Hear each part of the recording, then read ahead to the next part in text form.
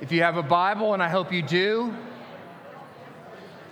you can turn to Matthew chapter 18.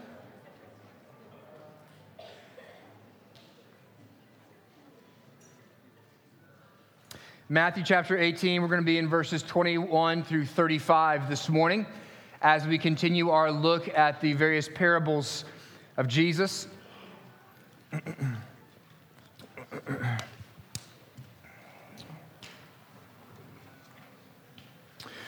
We come this morning to a parable that is entitled in many Bibles. Those titles aren't there in the original manuscript. People have just labeled them, but many have titled this parable this morning, the parable of the unforgiving servants. Verse 21 through 35. Hear God's word. Then Peter came up and said to him, that's to Jesus, "Lord, how often will my brother sin against me and I forgive him? As many as 7 times?" And Jesus said to him, I do not say to you 7 times, but 77 times. Saying 77 times 7. Therefore the kingdom of heaven may be compared, this is the rest of Jesus' answer, may be compared to a king who wished to settle accounts with his servants. And when he began to settle, one was brought to him who owed him 10,000 talents. And since he could not pay, his master ordered him to be sold with his wife and children and all that he had, and payment to be made. So the servant fell on his knees and imploring him, said, "Have patience with me, and I will pay everything." And out of pity for him, the master of that servant released him and forgave him the debt. But when that same servant went out, he found one of his fellow servants who owed him 100 denarii. And seizing him, he began to choke him, saying, "Pay what you owe." So his fellow servant fell down and pleaded with him, "Have patience with me, and I will pay you." He refused and went and put him in prison until he should pay the debt. When his fellow servants saw what had taken place, they were greatly distressed, and they went and reported to their master all that had taken place. Then his master summoned him and said to him, "You wicked servant, I forgave you all that debt because you pleaded with me. And should you not have had mercy on your fellow servant as I had mercy on you?" And in anger, his master delivered him to the jailers until he should pay all his debts. So also my heavenly Father will do to every one of you if you do not forgive your brother from the heart. This ends the reading of God's words. May the grass wither and the flower fade, but may the word of our God stand forever. We're going to be looking at forgiveness this morning, and forgiveness seems so simple. But when there is a large debt to pay, it's so simple. But when there's a large debt to pay, and June 17, 1966, 2 men walked into a diner in Paterson, New Jersey, and in cold blood, right at the table, shot 3 customers. Hurricane Reuben Carter, a celebrated boxer, and an acquaintance were charged falsely and convicted wrongly of this crime. And then in a racially charged, highly publicized trial, Hurricane Carter became his own jailhouse lawyer. After being convicted, he spent 19 years of fighting his own conviction before he was finally released. And he was released and found not guilty. It was found that the original conviction was wrong, that he had been falsely charged and accused. And here's what he said about this injustice he endured.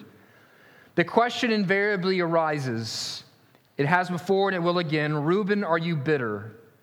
And in answer to that, I will say, after all that's been said and done, the fact that the most productive years of my life between the ages of 29 and 50 have been stolen, the fact that I was deprived of seeing my children grow up, wouldn't you think I would have a right to be bitter? Wouldn't anyone under those circumstances have a right to be bitter and to never forgive? You see, when the debt is large, forgiveness is not so simple. Forgiveness is so simple, except when you have to do it all the time. It's so simple, but except when you have to do it all the time. I'll tell you a story. A man was bitten by a dog. This is many, many, many years ago, before there was great medical care, and he was afraid that the dog was rabid because he was growing quite ill, and so he went to the hospital and was confirmed that they did tests that the dog did indeed had rabies, and this was in the day when there was no medical solution for rabies, and so the doctor said, "Sir, I need to tell you that your condition is incurable and interminable. You need to start making plans and putting your house in order." The man was in shock. He sat up in the hospital bed and gathered his strength and said, "Doctor, will you get me a pen and a piece of paper?" And he furiously began writing over in many, many sheets of paper. And the doctor came back an hour later, and the man was still writing on these sheets of paper. And the doctor said, I'm so glad to see how seriously you're taking this and that you're working on your will and putting your house in order. And the man responded this way. He said, "This ain't my will, Doc. I am making a list of all the people that I'm going to bite."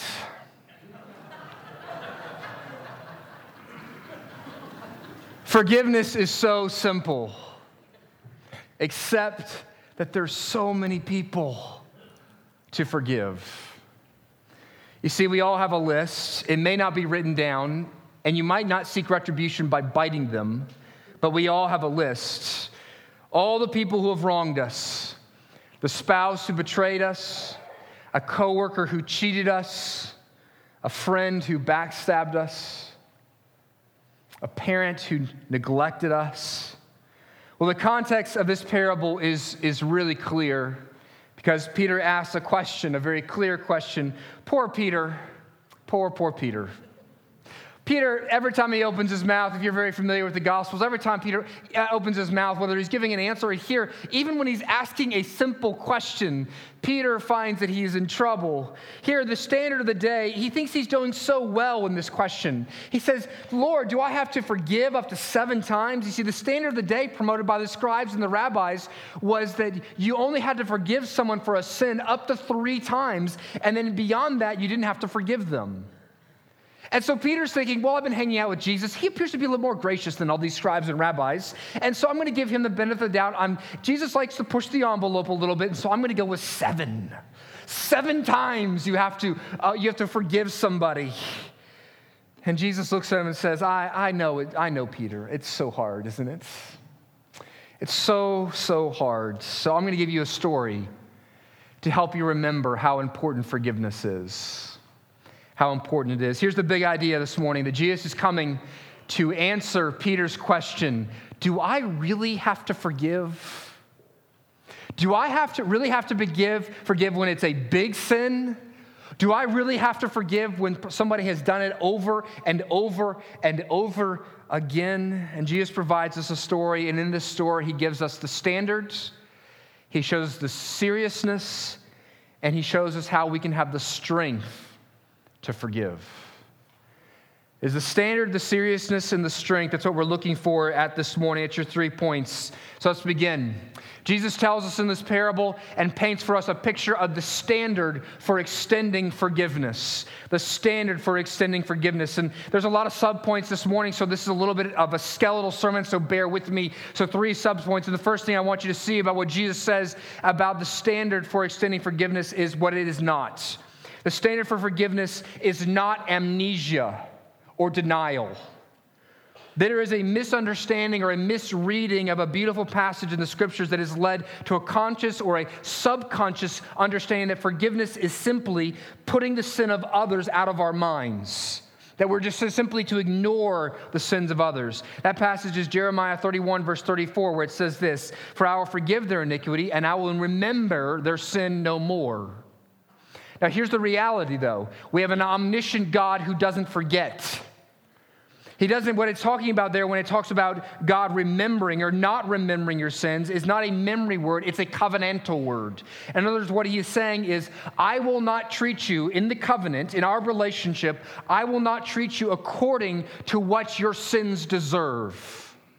That's what he's saying, because I have forgiven them. Simply because you remember an offense and the pain of that does not mean that you have not forgiven a person.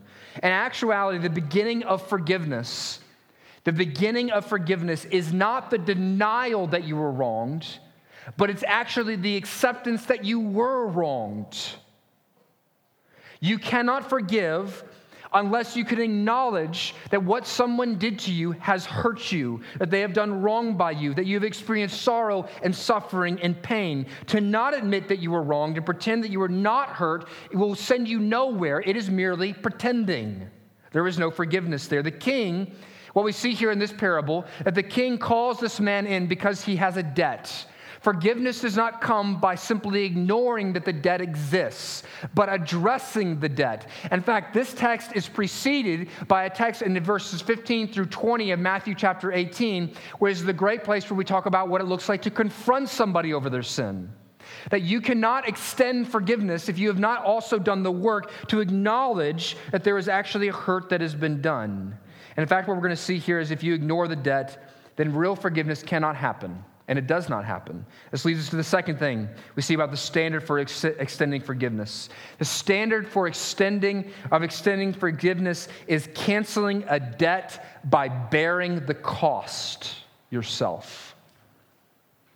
In the story today, a man owes a massive debt, an enormous debt. In fact, we'll look at how massive it is later on. He pleads forgiveness for the debts, or he doesn't plead forgiveness. Actually, what he does is simply pleads for more time. He says, will you be patient with me and I'll pay it back. Don't punish me for my lack of paying off this debt yet. Forgiveness, and the king looks at him and says, I will not make you pay for this debt. What does he do? He cancels the debt. Forgiveness is saying, I will cancel your debt to me. That when you have done something wrong to me, that when you have stolen something from me, that in forgiveness, that when you have taken something and you have offended me, is that I don't make you pay for that offense yourself.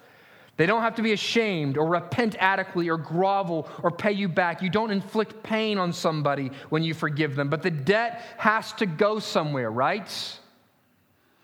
If you smash into my car, and I look at you and I say, I forgive the debt that you have incurred by smashing into my car, but someone still has to pay for my car to be fixed. And in forgiveness, what you're doing is saying, I will not incur the debt upon you, but I will pay for the debt myself. You absorb the debt. You don't make them pay for the debt. You take on the pain. Forgiveness is being willing to carry the pain instead of inflicting the pain back on them. Now, what does that look like practically in our lives as we seek to forgive somebody? Well, Counselor Tim Lane, who actually came and spoke on relationships for us at our previous conference in the fall, he has shared this in one of his books. Here's what he says is what it looks like to forgive a debt, a relational debt. If one, it means you promise you won't use it against them. You won't use it against them. Two, you promise you won't talk to others about their failure. You won't use someone's relational slander of you or something they did to you in order to go about and slander them behind their back. This is generally speaking, there are cases where you may have a responsibility sometimes where you need to share that, okay? There are certain places where you do need to share things with the authorities. That is different. Forgiveness is different than pardon, governmental pardon. So therefore, if you have somebody who has done something terrible to your child, physically, you go and you report that person. You may forgive them personally, but that doesn't mean necessarily you don't necessarily go and seek justice to be done. But you do promise that you won't talk badly about them to others. You promise you won't use it against them. You promise you won't talk badly about them to others. And third, you promise that you will seek not to dwell on their failure. Now, this may be the most common form of the way in which we seek retribution, isn't it? Most of us are too chicken to actually go confront somebody. Most of us don't have the gall to go and actually seek retribution. But many of us, if not all of us, are having constant conversations in our head where we are slandering and destroying somebody in the world of our minds. You see, there's a part of us that finds being wronged as a juicy delight. Something that your mind can ruminate on for weeks and months at a time. It's a feast that you can chew on. But in forgiveness, what we decide to do is we drive the memory of that sin away. Now, it comes back over and over and over again. Think with me about the spouse who perhaps is an adulterous husband. And that husband may come home and they may seek to restore the relationship, but there are going to be days and there are going to be times where for that spouse who has been cheated on, there will be moments of pain in which the memory of what has happened to them will come back. And what do they have to do in that moment? But I'm not going to ruminate on this. I'm not going to hold them against them. I'm not going to go and talk about their failures with a bunch of other people. I'm not going to sit here and think about my moral high ground over my spouse, but no, I'm going to drive away this thought. But not just drive it away, I'm going to drive it away by covering their sin with my love and with the love of Jesus Christ. So that's the second thing we see about the standard of what is forgiveness. It cancels a debt by you paying it. And then third, the standard we see here, a standard of forgiveness, is that it be continuous and countless. Forgiveness is to be continuous and countless. Forgiveness, you need to understand, is this. It is both a one-time promise or event and an ongoing process. Peter asked this question, how many times do I have to forgive? And what I want you to see is forgiveness is not just an event.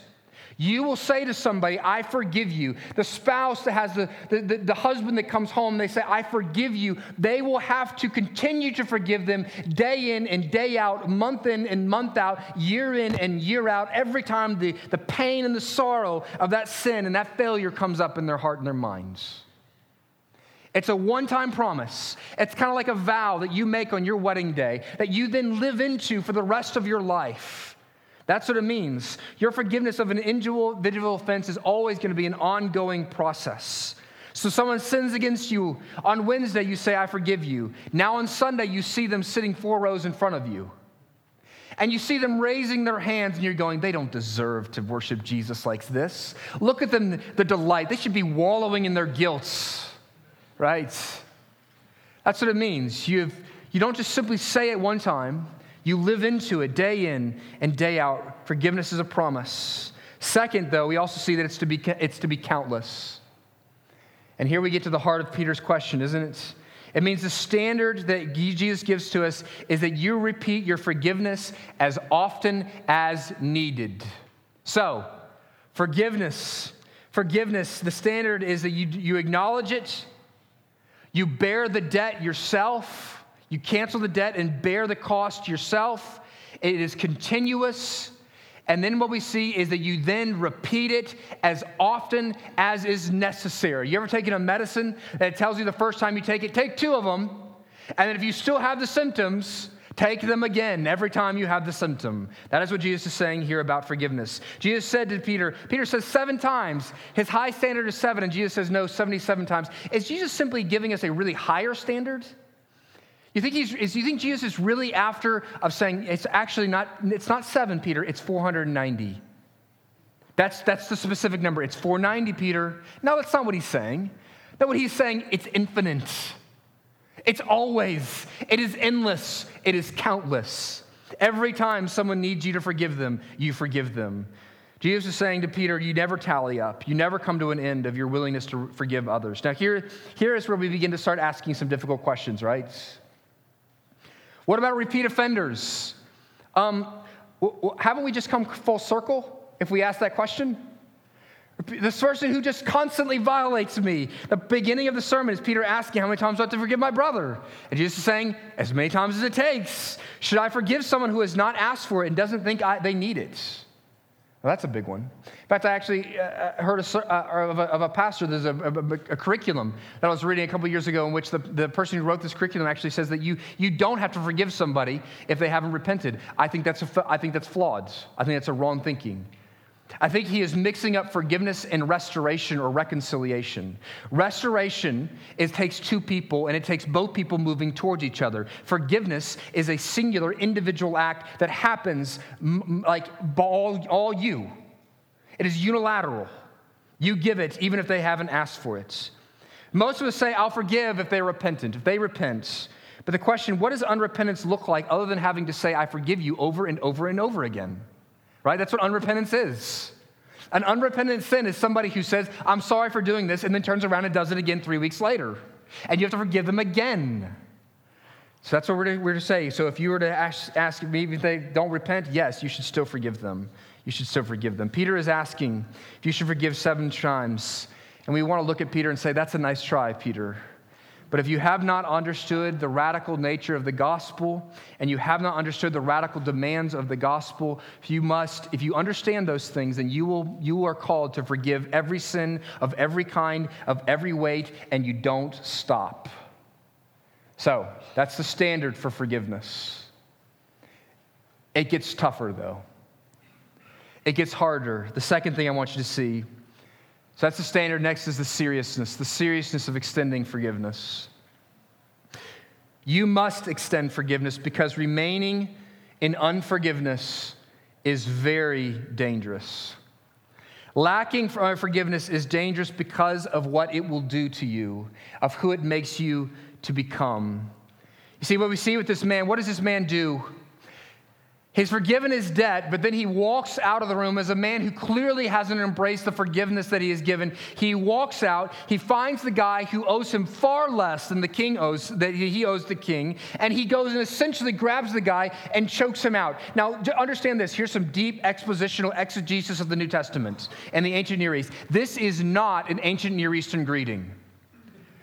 This is mob boss kind of mentality. I see you, I'm going to choke you, I'm going to break something, and if I see you again, you better run. That is how he's behaving. And if you fail to forgive, what happens is the victim becomes the victimizer.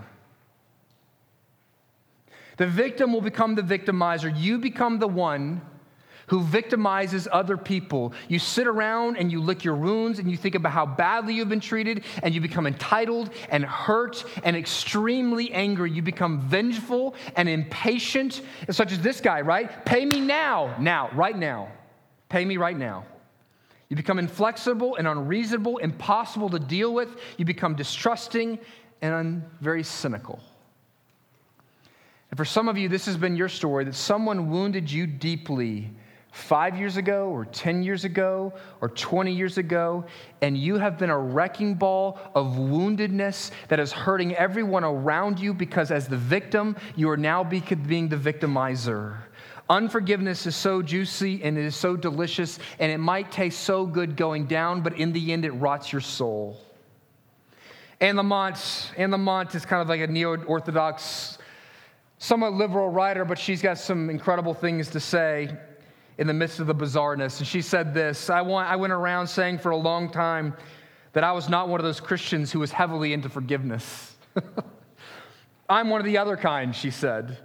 But even though it was funny and true, it started to be too painful. In fact, forgiving, I came to find, is like drinking rat poison and waiting for the rat to die. You see, unforgiveness, you think you're poisoning someone else and you're waiting for them to shrivel up and die, but in the end, the result is that you have drunken the poison yourself, and you're the one who's become a shriveled up shell of who you once were and who God has made you to be. See, in the end, the one who will not extend forgiveness is mostly wounding themselves. A woman wrote this. She said, I caught my husband making love to another woman. He swore it would never happen again, but I would not forgive him. I was so bitter, so incapable of swallowing my pride that I could think of nothing but revenge. I was going to make him pay, and I was going to make him pay dearly. I would have my pound of flesh. I filed for divorce, even though my children begged me not to, and after the divorce, my husband tried for 2 years to win me back. I refused to have anything to do with him. He had struck first, and I was striking back. All I wanted to do was to make him pay. Finally, he gave up and married a lovely young widow with a couple of young, small children. He began rebuilding his life without me. I see them occasionally, and he looks so happy. They all do. And here I am, lonely, old, miserable woman who allowed her selfish pride and foolish stubbornness to ruin her life. In the end, when you fail to forgive, you ruin your own life. Reuben Carter, I began with an illustration from his life. Reuben Carter came out of jail and he asked the question, don't I have the right to be bitter, to not forgive? But then he went on to say this, if I have learned nothing else in my life, I have learned that bitterness only consumes the vessel that contains it. And for me to permit bitterness to control or to infect my life in any way whatsoever would be to allow those who imprison me to take even more than the 22 years that they have already taken. And that would make me an accomplice to their crime. Listen, if I could speak to you very pastorally, I've had many of you sit in my office, and I've heard your stories. And there are some of you who are still held captive by what your mom and dad said to you. Because you have failed to, you have not embraced the fullness of how deeply they have hurt you. And then two, you have not come to a place where you've so embraced Jesus' love and forgiveness to you that you can extend it to them. Some of you are deeply angry at some company out there who let you go at some point. And there was a festering anger within you. And understand this. When you have something this powerful deep down inside your heart and your soul, it does not just affect that one relationship. It seeps out into all of your relationships. It is so dangerous not to forgive. But it gets way worse than that. Way worse than that, because as serious as that is, the most dangerous aspect of unforgiveness is where it leads you. It leads you to judgment. It's the end of the parable. What does it say? This man who won't forgive the one who owes him far less than he owed the king summons him back in and said to him, "You wicked servant, I forgave you all that debt because you pleaded with me." This is verse 33. "And you should not have had mercy. Should you not have had mercy on your fellow servant as I had mercy on you?" And in anger, his master delivered him over to the jailers. Literally in the Greek, it says torturers, until he should pay all his debt. So also my heavenly Father will do to every one of you if you do not forgive your brother from your hearts. Forgiveness is serious. It's very serious. Do you see that? Did you hear that last line? Jesus takes it out of the parable and he comes back to the reality for a moment, doesn't he? He gives this story, and it's like he's sharing the story that's on the stage, and suddenly the camera turns around and it looks straight at you, and it says this: "So also my heavenly Father will do to every one of you if you do not forgive your brother from your hearts." Boom. Boom. Now the question arises as we hear this: okay, Jesus, I thought forgiveness was like kind of once and for all thing. Is this salvation by works? Are you saved by forgiving other people? Is this a quid pro quo, that if I forgive, you forgive? Is that how this is working? Some people look at this, that's what they say. If I give forgiveness, then God will give me forgiveness, and that's how I'm going to earn the forgiveness that God is offering to me. No, the scriptures are quite clear, and throughout Jesus' teaching, we are saved. We are not saved by anything we have done or by any performance of ours. Our salvation is based on Jesus' performance and his performance alone. We are not saved through the act of forgiving other people. So what is Jesus saying here then? Jesus is not saying if you forgive, you'll go to heaven. If you don't forgive, you'll go to hell. What he is saying, though, is if you don't forgive your brother, your sister, your neighbor, that is a sign in your heart that you have never actually experiencing the saving forgiveness of Jesus. That when there is something inherent, there's something lively and living about the forgiveness that Jesus puts up in our hearts, that when he says, "I have forgiven you," and that has been embraced, that will inevitably create a fruit of forgiveness towards other people. And if there is no evidence of that fruit in your life, then you should have no confidence that you've actually been forgiven. That's what he's saying. The wicked servant is wicked not because he doesn't have a heart that has the capacity to show mercy, and the reason he doesn't have the heart to show the capacity to show mercy. And the reason he doesn't have that is because he has not embraced God's mercy for him. We have a merciful God. So Jesus is not saying that those who forgive get to go to heaven, but his point is that those who are on their way to heaven have been given an unbelievable capacity to forgive those around them. So you getting the picture here? You seeing the standard and the seriousness? You see how big this is? This is so important. If you get this, this will save marriages. This will save relationships with children. This will save churches. This will save communities. But my goodness, this standard seems too much, doesn't it? And the seriousness of it just makes us want to go put our head under a pillow. Where are we going to get the strength to do this? I mean, this is really, really hard. If you've actually ever had to forgive somebody, like Reuben Carter forgives somebody, like an actual deeply painful and significant thing. I want you to see here what's interesting is this servant is excited, almost frantic when he leaves the king's presence the first time. And he doesn't go and forgive. Now, why? Why doesn't he go forgive? We look at this and we go, my goodness, well, I don't understand it. He's been forgiven so much, and yet he seems to run out of the palace and find the first person he can find to extract money from them. What is that showing about what's going on in his heart?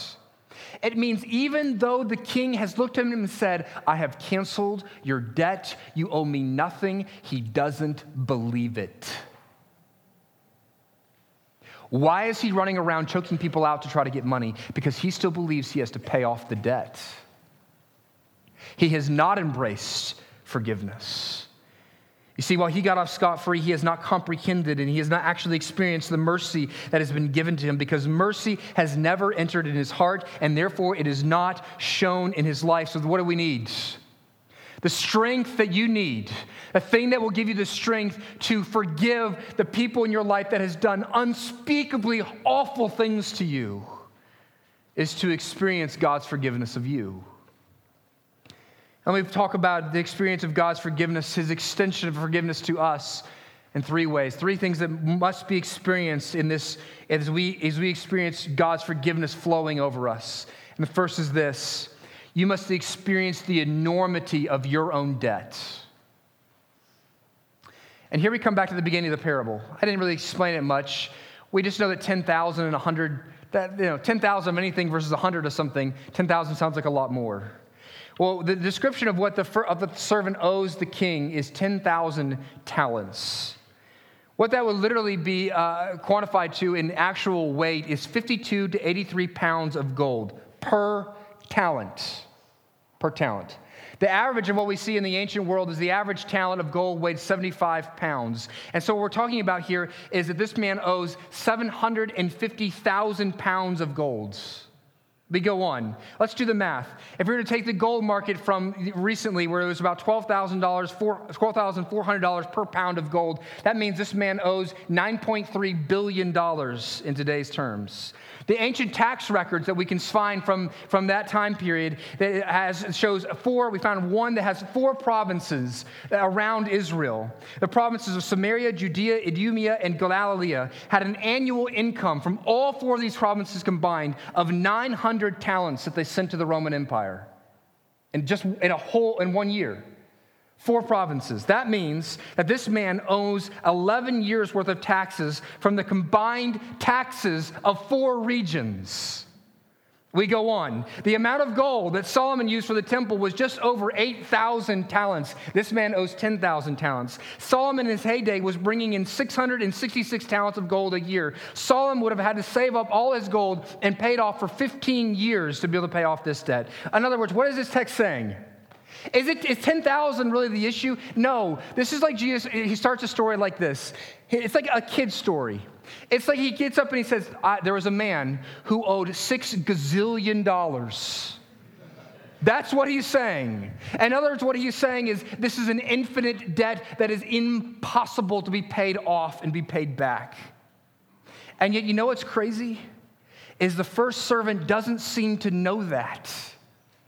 What does he say? Do you see how he pleads? He doesn't plead for mercy from the debt. What does he say? Be patient with me and I will do what? I will pay it off. He is delusional. He is. And this is what is called self-righteous delusion, in which we think we can actually pay it back. What I want you to see here is that this man does not ask for mercy. He doesn't ask for the debt to be paid. He believes he can pay it back. In other words, for many of us, the reason why we can't forgive, we can't understand forgiveness, is because we are so delusional in our pride that it has not allowed us to come to the terms of the fact that we owe God an unpayable debt. The person with a moral superiority complex who looks down at the other offenders and says, I would never do that. That's ridiculous, right? You have done that. If you're a person who is touchy, who is thin-skinned, who is always expecting everyone else to apologize to you, it only indicates that you have no true apprehension of how much of a debt you owe and, frankly, how rotten you really are. And you will never be humble enough to forgive others until you are humbled by experiencing and seeing just how infinite and unfathomable is the debt that God has forgiven of you. Then, second experience you need to have. You need to experience the pity of God.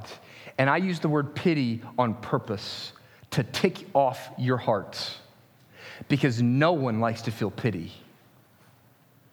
The word pity is the word, though, that is most often used to describe Jesus' emotional state in the Gospels. It's actually the same word that's used for compassion. That's how it's usually translated. Compassion. Literally, the word speaks of the bowels. He has moved to compassion. You feel it in your gut. I had this experience earlier this week. I was sitting in Gallery Row, and I was kind of thinking, and I was looking out the door, and there was a woman who came up on the square, and she sat down, and this woman appeared to be in her late 40s or early 50s. And I believe she was homeless. She was carrying around bags, and she was sitting there with two stuffed animals and was rocking them like they were her children.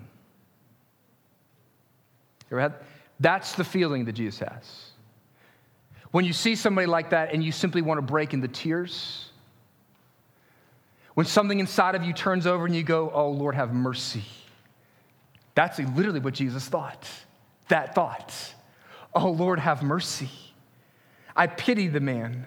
When he sees a blind man, when Jesus comes in this world, he sees a blind man, he has pity. When he sees a leper, he has pity. When he sees a woman who is weeping over the loss of her child, he has pity and he has compassion. The psalmist says, as a father pities his children, so the Lord pities those who fear him. James writes, the Lord is full of pity and compassion. And later on, James writes, finally, be ye all of one mind, having compassion towards one another, love as brethren, be pitiful, be courteous, be pitiful. Be pitiful towards each other. Have pity. This is the key word in Jesus' story in Matthew 18. The servant's master took pity on him, and it is because of that he canceled the debt and let him go. We don't like to use that word, right? Mercy, that's okay. Compassion, that's right. But not pity. Pity offends my pride. Pity says something about my state that I'm like down there somewhere. Pity makes us wince. I don't want your pity, we say, but pity is what you need. We all think we're going to be brilliant, strong, and beautiful, but in the end, we are loved and accepted by God on the basis of what? Pity. Pity. So we learn to live in forgiveness. On the cross, see, it was pity that moved the master to pay our debt. On the cross, it was pity that saves the world. Now, you might wonder, where can I go and be around a group of pitiful sinners who will be wrong you and hurt you, and yet you'll be able to extend them compassion? Where can you go and find such a group? I introduce you to one another. That's what the church is. The kingdom of God is populated by pitiful people who are so indebted that they cannot save themselves. You know, there's something that was interesting this week. You know, Duke basketball had its largest comeback in the history of its program, its storied program. And the players talked about what was it that did change the tide for you, is that they said, Coach K looked at us when we were down. He said, I don't coach losers. That was the speech that got them motivated. Well, you know the speech that Jesus gives us? Jesus shows up and he says, I only coach losers.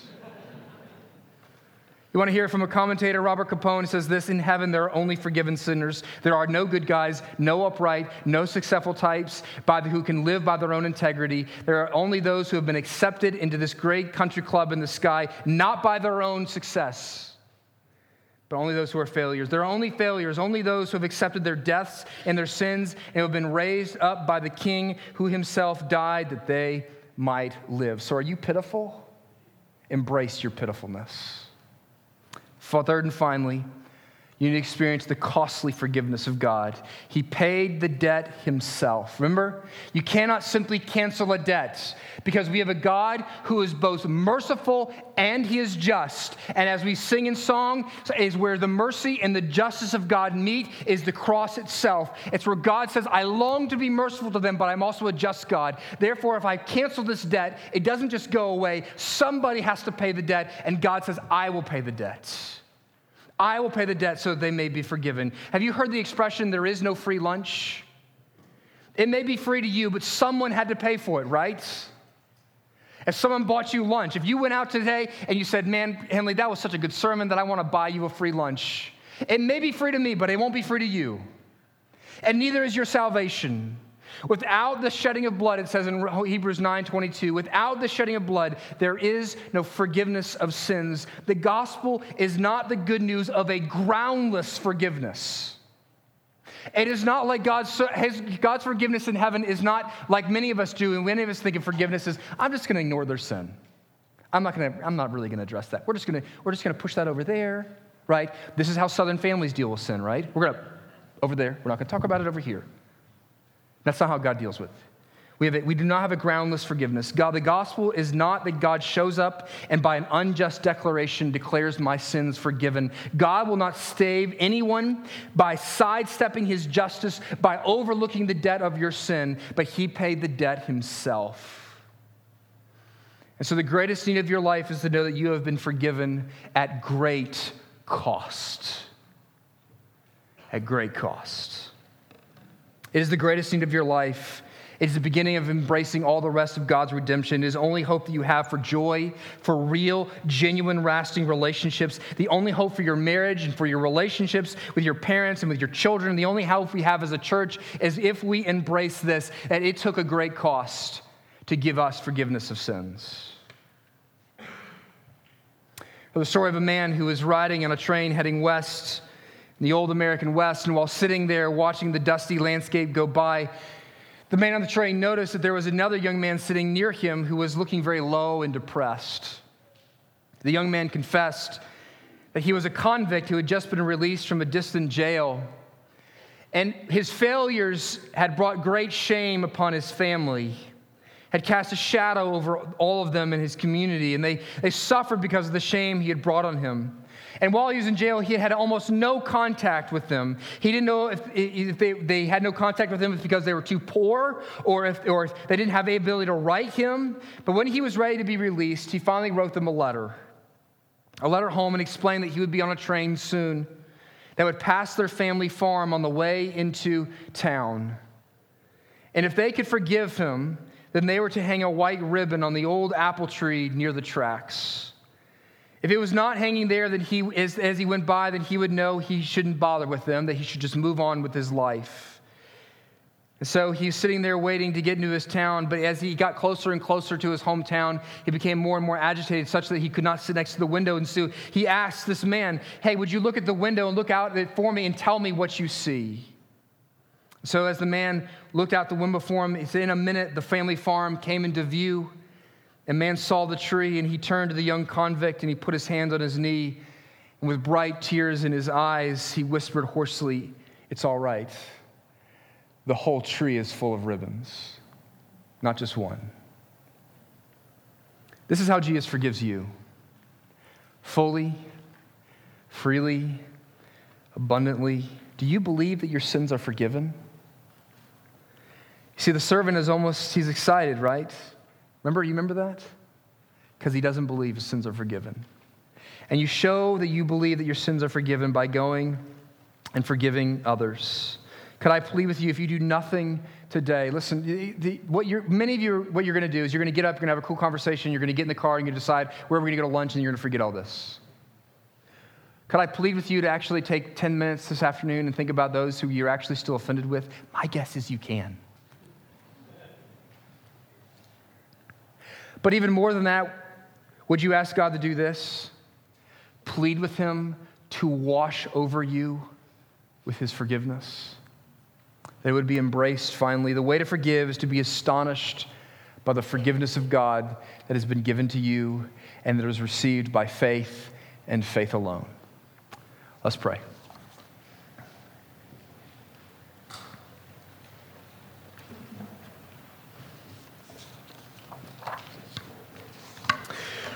Forgiveness, Lord, when we think of salvation, it's usually what we think about.